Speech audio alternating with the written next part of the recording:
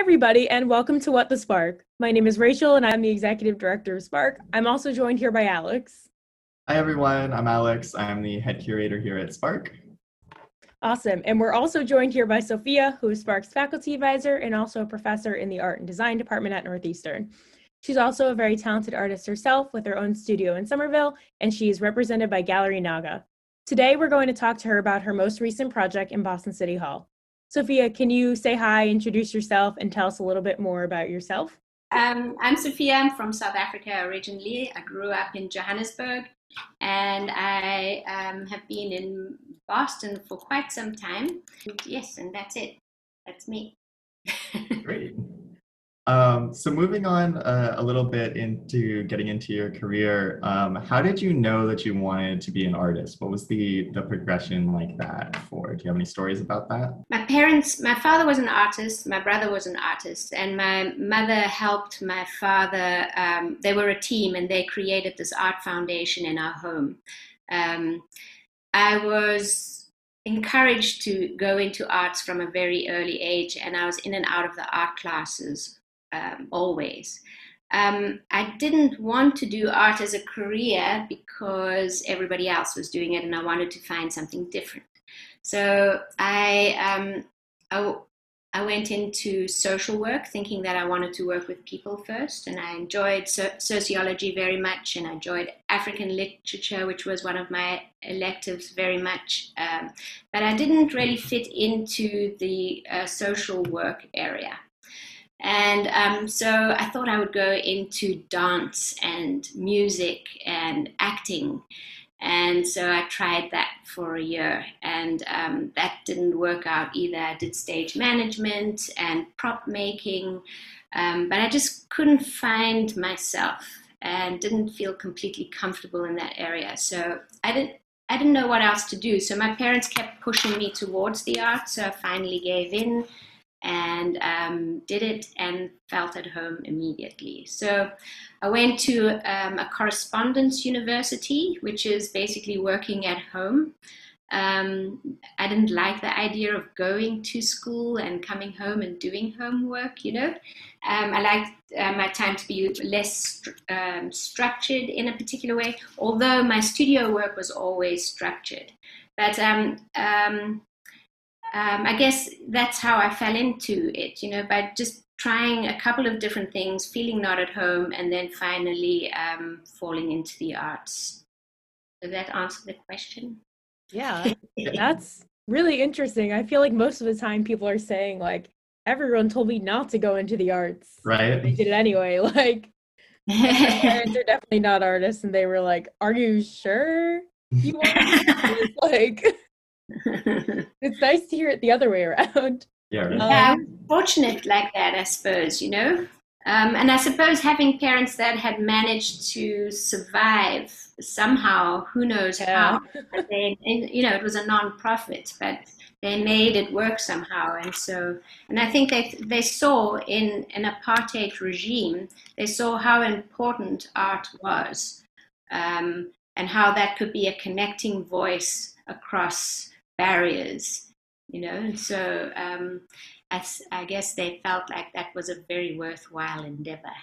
Yeah, that's fascinating. Awesome, yeah. If we had time, we could do a whole other podcast just about that. Like, I would love to know more. So how did you go about finding your particular style when you did start going into visual arts and outside of the other fields? How did you come about feeling out what it was that you wanted to make and what would make you distinctive? So that's tricky, and I think that's something that evolves over time. So I think we all are inherently born with a style or a mark that's ours. I think the marks that we make if we're drawing or doodling are essentially the essence of who we are, you know, and if we can build a relationship with that and develop that, then it becomes a style, if that makes sense. So I was always a very gestural, spontaneous, energetic, messy kind of worker. And I felt very awkward about that because everybody around me had a much more refined kind of mark making. When I was at school, or even at university, it was a different kind of methodology. So I felt outside, so I thought I was wrong, and so I had a lot of self-critique going on. But my father, lucky for me, being an artist himself and a very gestural worker, saw a lot of strength in that mess. And he would always say, there's no such thing as a mess. Mess is personal, he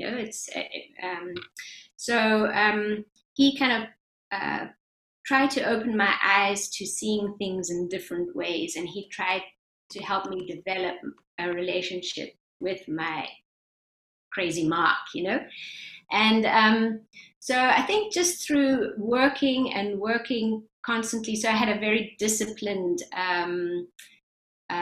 way of working. I'd work like 8 hours every day. I'd wake up at a particular time. I'd be in the studio by a particular time, and I wouldn't leave until a particular time. And then after that, I was going out and, to clubs and things, and I was taking my sketchbook with me and I was drawing there. So I was living and breathing art constantly. And I think just through working and being very critical, but not in a negative way necessarily, but, figuring out what it is that my interests were, my style started to develop, although it was already there, but it became more substantial. And then it kind of changed over time, where, now I think my work is not as gestural at all. It's a very different kind of methodology and style that I have from then, but I can see the evolution of it completely. It's always connected. And I think, I was working initially in black and white with charcoal. I was I was poor and I was a student, and I would work with whatever I could find. So I was working with billboard posters and magazines and house paint and charcoal and just whatever, corrugated cardboard. And I'd kind of patch it together and make these enormous drawings out of that. And then as color came in, suddenly things started to shift quite dramatically. So initially I was working with figure, drawing, from the clubs. I was drawing musicians and so on, and then and people dancing in the smoky bar situation. And then as color moved in, the figure disappeared, and it started to kind of become more abstract. And that's when the big battle started. Was like, well, what do I want? Is it? So I remember thinking to myself that content for me was, I wanted to be able to shift my content over time, but I wanted my mark to be specific to me. So I really tried to develop mark making and make that connected to my essence in some way. But yeah, it was an evolution. Yeah, I think you can definitely see that in a lot of the work that like Alex and I have been looking at in preparation for this. And, it's a great segue into talking about your most recent project. Would you mind telling us a little bit more about that project and how like your style has kind of played into that now? So the recent project was for Boston City Hall. I was invited to create a site-specific painting on one of their walls on the 8th floor outside the Arts and Culture office. That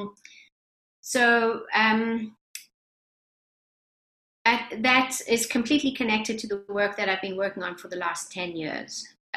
So what I mean by that is I work with flat shape of color, and it's juxtaposed with black mark making and then white space.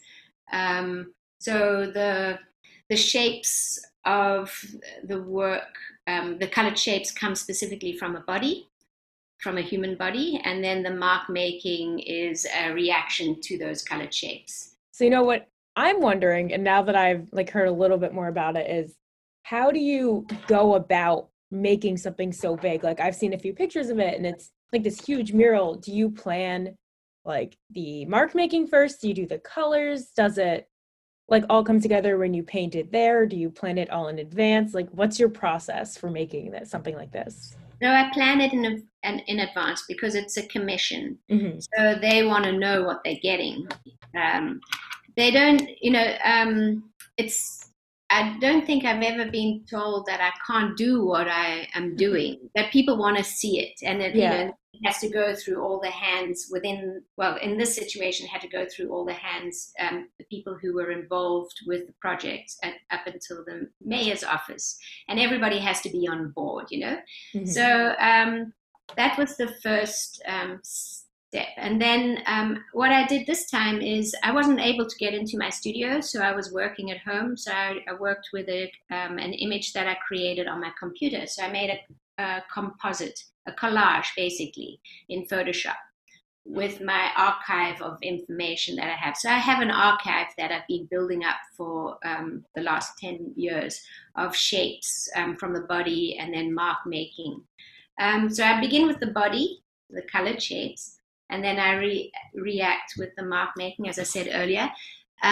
In terms of making it bigger on the wall, so I have a pre-plan and then I sketch out the image so that, I had a short amount of time. I think we had 2 weeks to create it. So there's no time to really think. So I like to think beforehand, and that takes a couple of months to pull that together.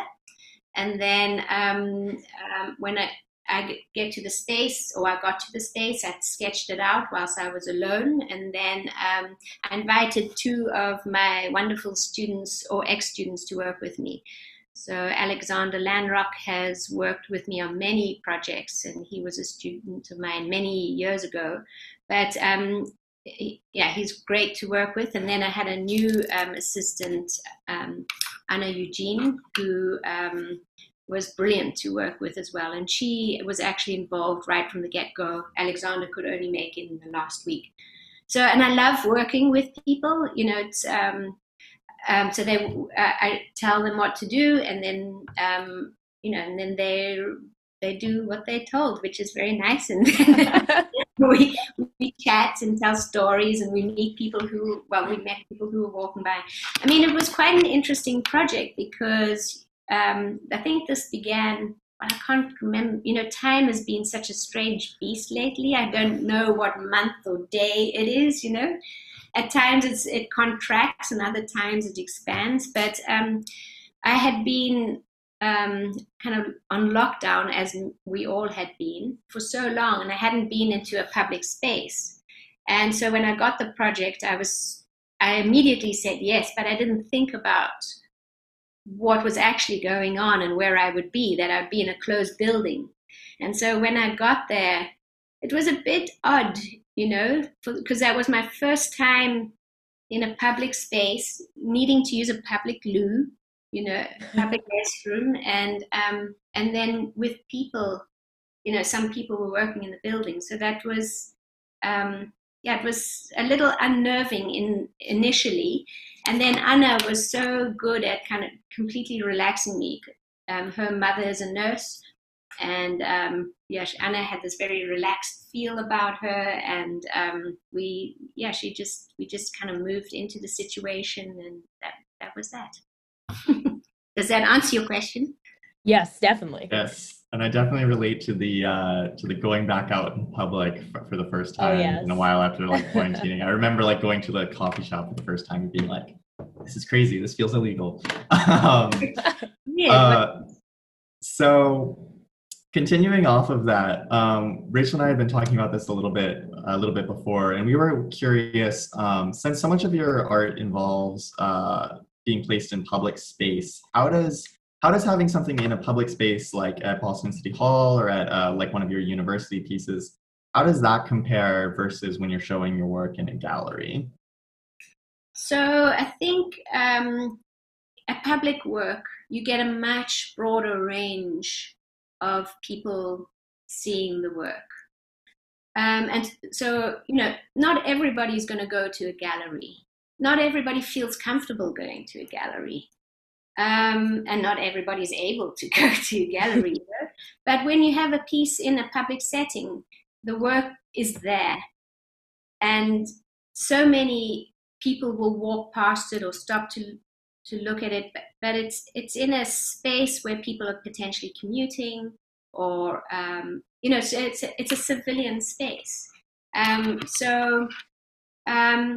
think also, so that's the one thing. It reaches a much broader audience, and people who may not necessarily be interested in art or think that they're interested will see it, and I think it affects people whether they're interested or not, because I feel you can't not see it. Really, I've had conversations with people I would never have imagined chatting to, just because I may not have been there with my work in that particular situation. So I'm having conversations with new people. Is that clear? Unexpected chance conversations, which I love. And so that happened a lot at Boston City Hall, because we were, it happens all the time. At Ryder Hall it happened, at Tufts it happens. It always happens that people stop and ask, well, what are you doing? And how much time does it take? And how can you put so much time into making art? It seems baffling to some people. But then, to me, it's baffling that people could be at their desk from 9 to 5 days a week, doing something that they are not passionate about and potentially hate. So there's this interesting kind of way of seeing the world from two different perspectives and then having a dialogue over it, Which one is more important? Yeah. I don't know. So with the Boston City Hall, a lot of people were walking past and they kept asking, what is it? What is it? What is it? And I just thought, I'm not going to answer that anymore. I'm going to throw the question out to everybody and ask, well, what do you see? What do you think it is? So I started documenting the people that walked by, taking a photo of them in front of the work, and then asked them the question, and then kept their answer, and then I posted it. And so now I have an extended exhibition, which is part of that show on the government website. So I think that's quite interesting, because everybody sees something, but not everybody trusts that what they're seeing is correct.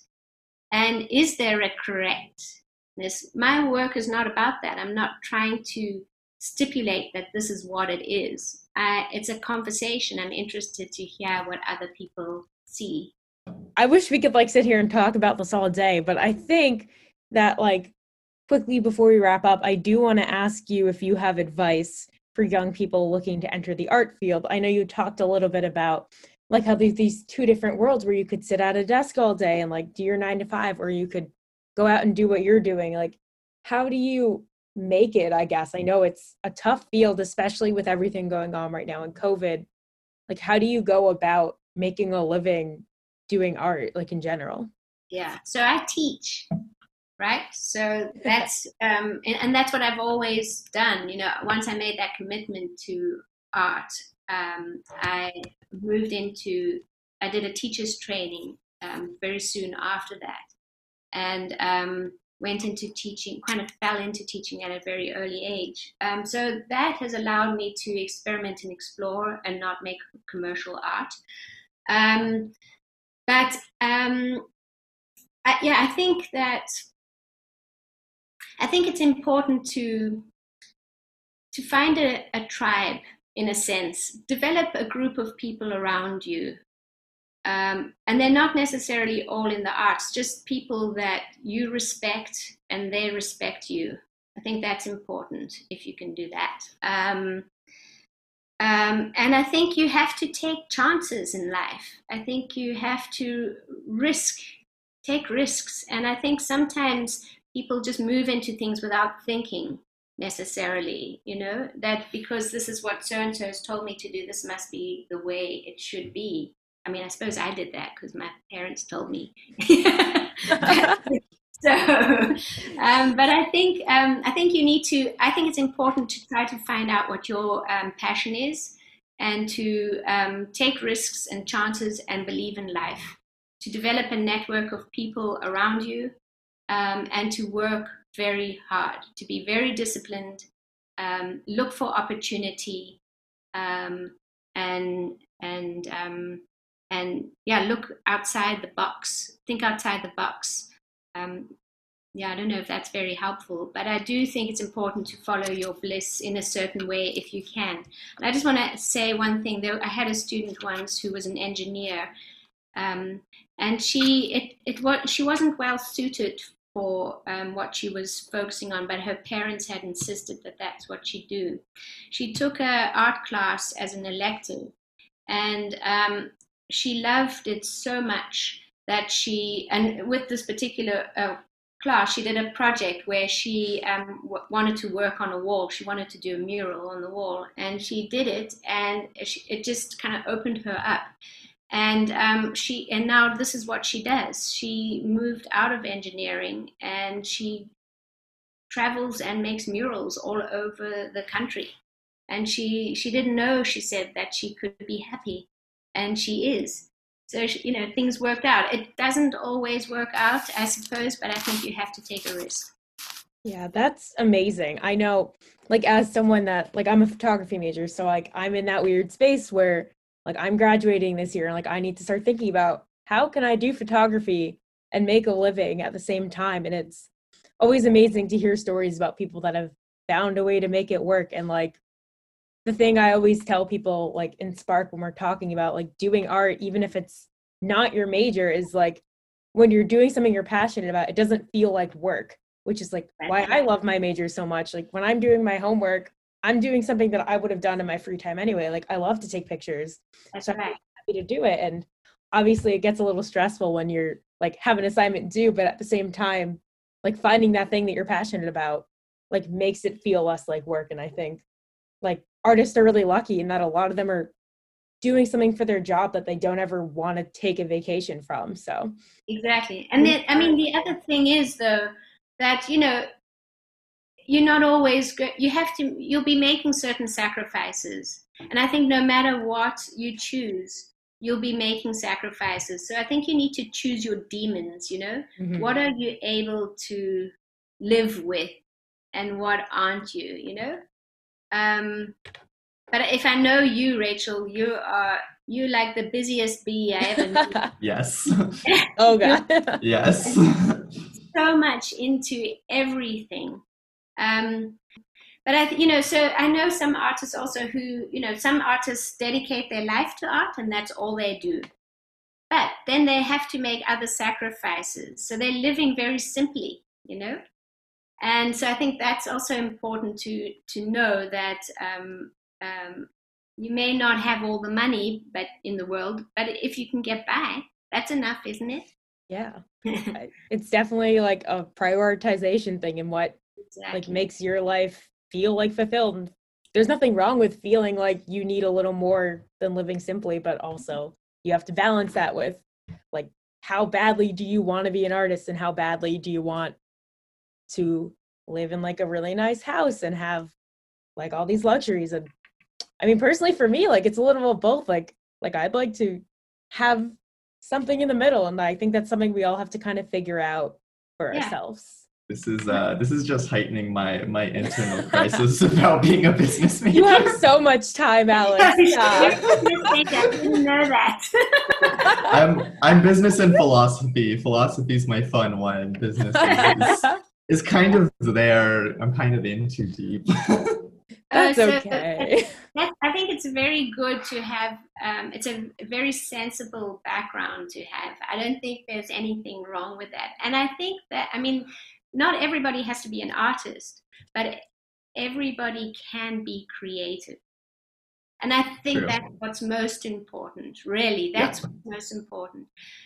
And I think if you are creative as a business person, as whatever you are, you will be happy.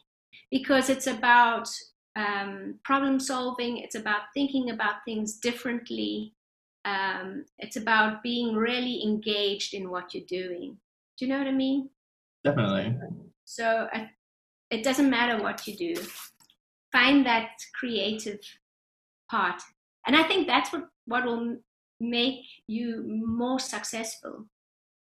That's honestly the best part about Spark is we have people from every major, every interest, Exactly. but we're all coming together because we love to be creative and do art. Like tonight we have our team bonding for the week, and we're doing a virtual craft night and like do our own crafts together and kind of share what we're working on. I think Alex is going to do some block prints. Yep, block printing some stuff tonight. So is that open to anybody on campus, or is that only for the Spark members?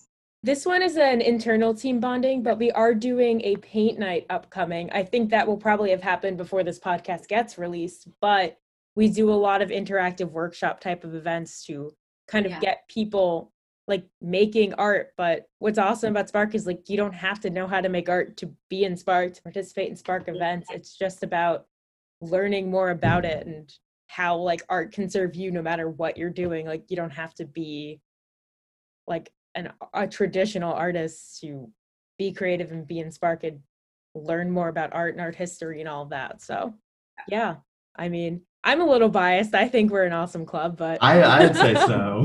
I think so. 3 out of 3 consensus. Yeah, what more can you ask for? Alex, you want to close us out with our all right, sure, exit question? So at all of our Spark meetings, we like to have intro and exit questions that are pretty much completely random, but just to get people talking. So we came up with an outro question for this podcast, which is, what's your go-to artist attire? What do you wear when you're creating all of these things? Oh, when I'm in the studio? Yeah. Yeah. That's so funny. I just, I used to have a suit. It was my jeans that were absolutely covered in thick acrylic plastic paint. And then a top that was also, it was like a black kind of tank top that was quite loose, that was also thickly covered in acrylic paint.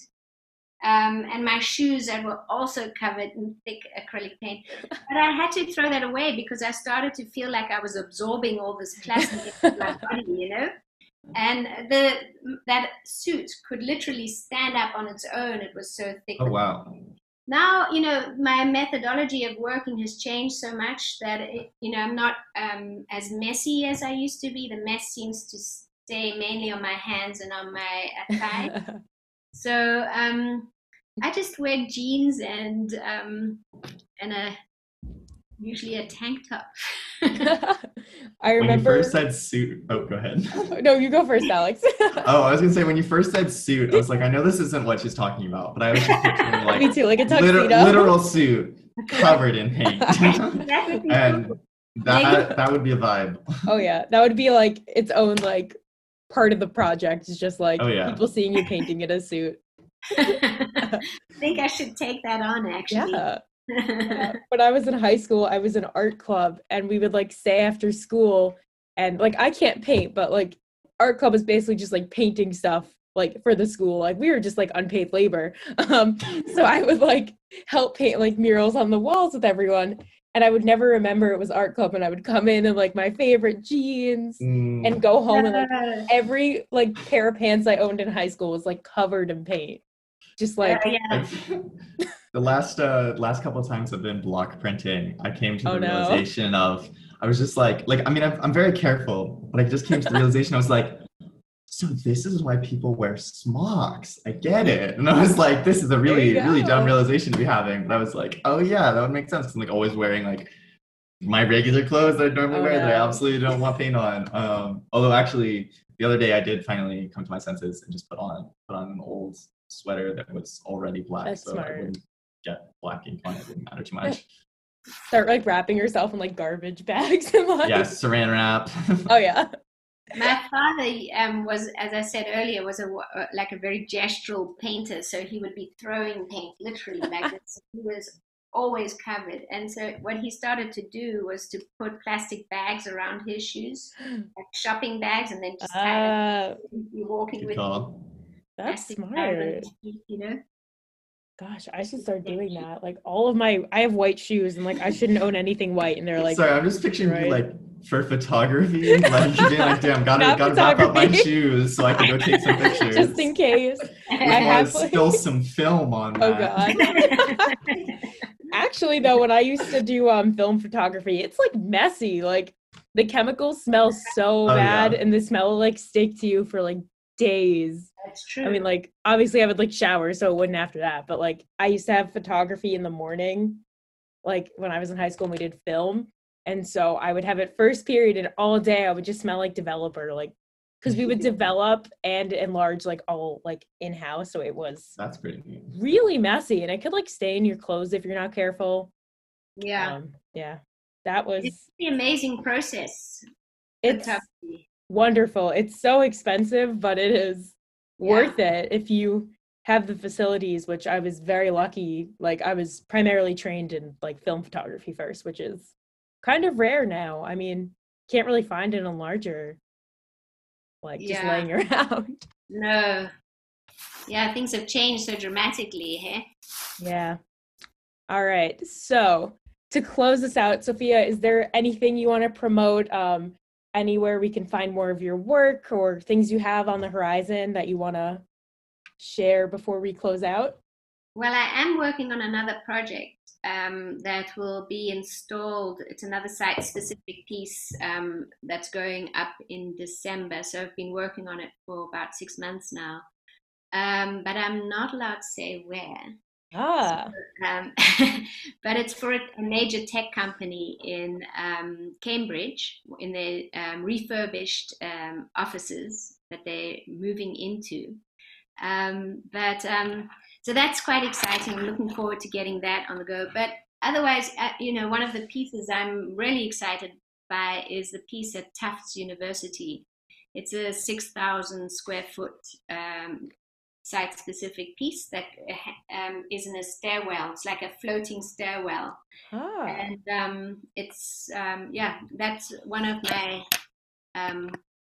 of my favorite pieces, I would have to say. So if you are once everything is done, the pandemic is over, then you can go and have a look there. But yeah, I like that piece because it's so big. It's the biggest piece I've done. I also personally like the one that's in Ryder Hall because I see it all the time. And I give like tours of Ryder for prospective students. I'm always like, look at this mural. Like, I know who made that. It's so cool. Oh, But, nice. No problem. I enjoyed making that so much because I invited my students into it.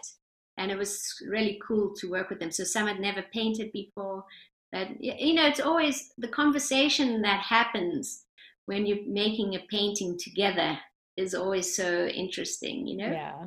Collaborative work is like a whole different breed. It's so interesting. You can do a whole nother podcast just on like what it's like to make one thing with like more than one person. That's a good idea, actually. Yeah. Alex, write that down. Yeah, I have paper right here. So. Awesome. So if you're interested in hearing more podcasts, you can check them out wherever you listen to this one. Yet to be determined where that will be. You can also find us on Instagram and Facebook and Twitter at SparkNEU. Keep an eye out. We have some fun events and exhibitions coming up. And as always, feel free to reach out to me, Alex, anyone on the team if you have questions or just want to join us next semester. Awesome. Thank you, Sophia. Thank you, Rachel. Thank you, Alex. Thank you. Awesome.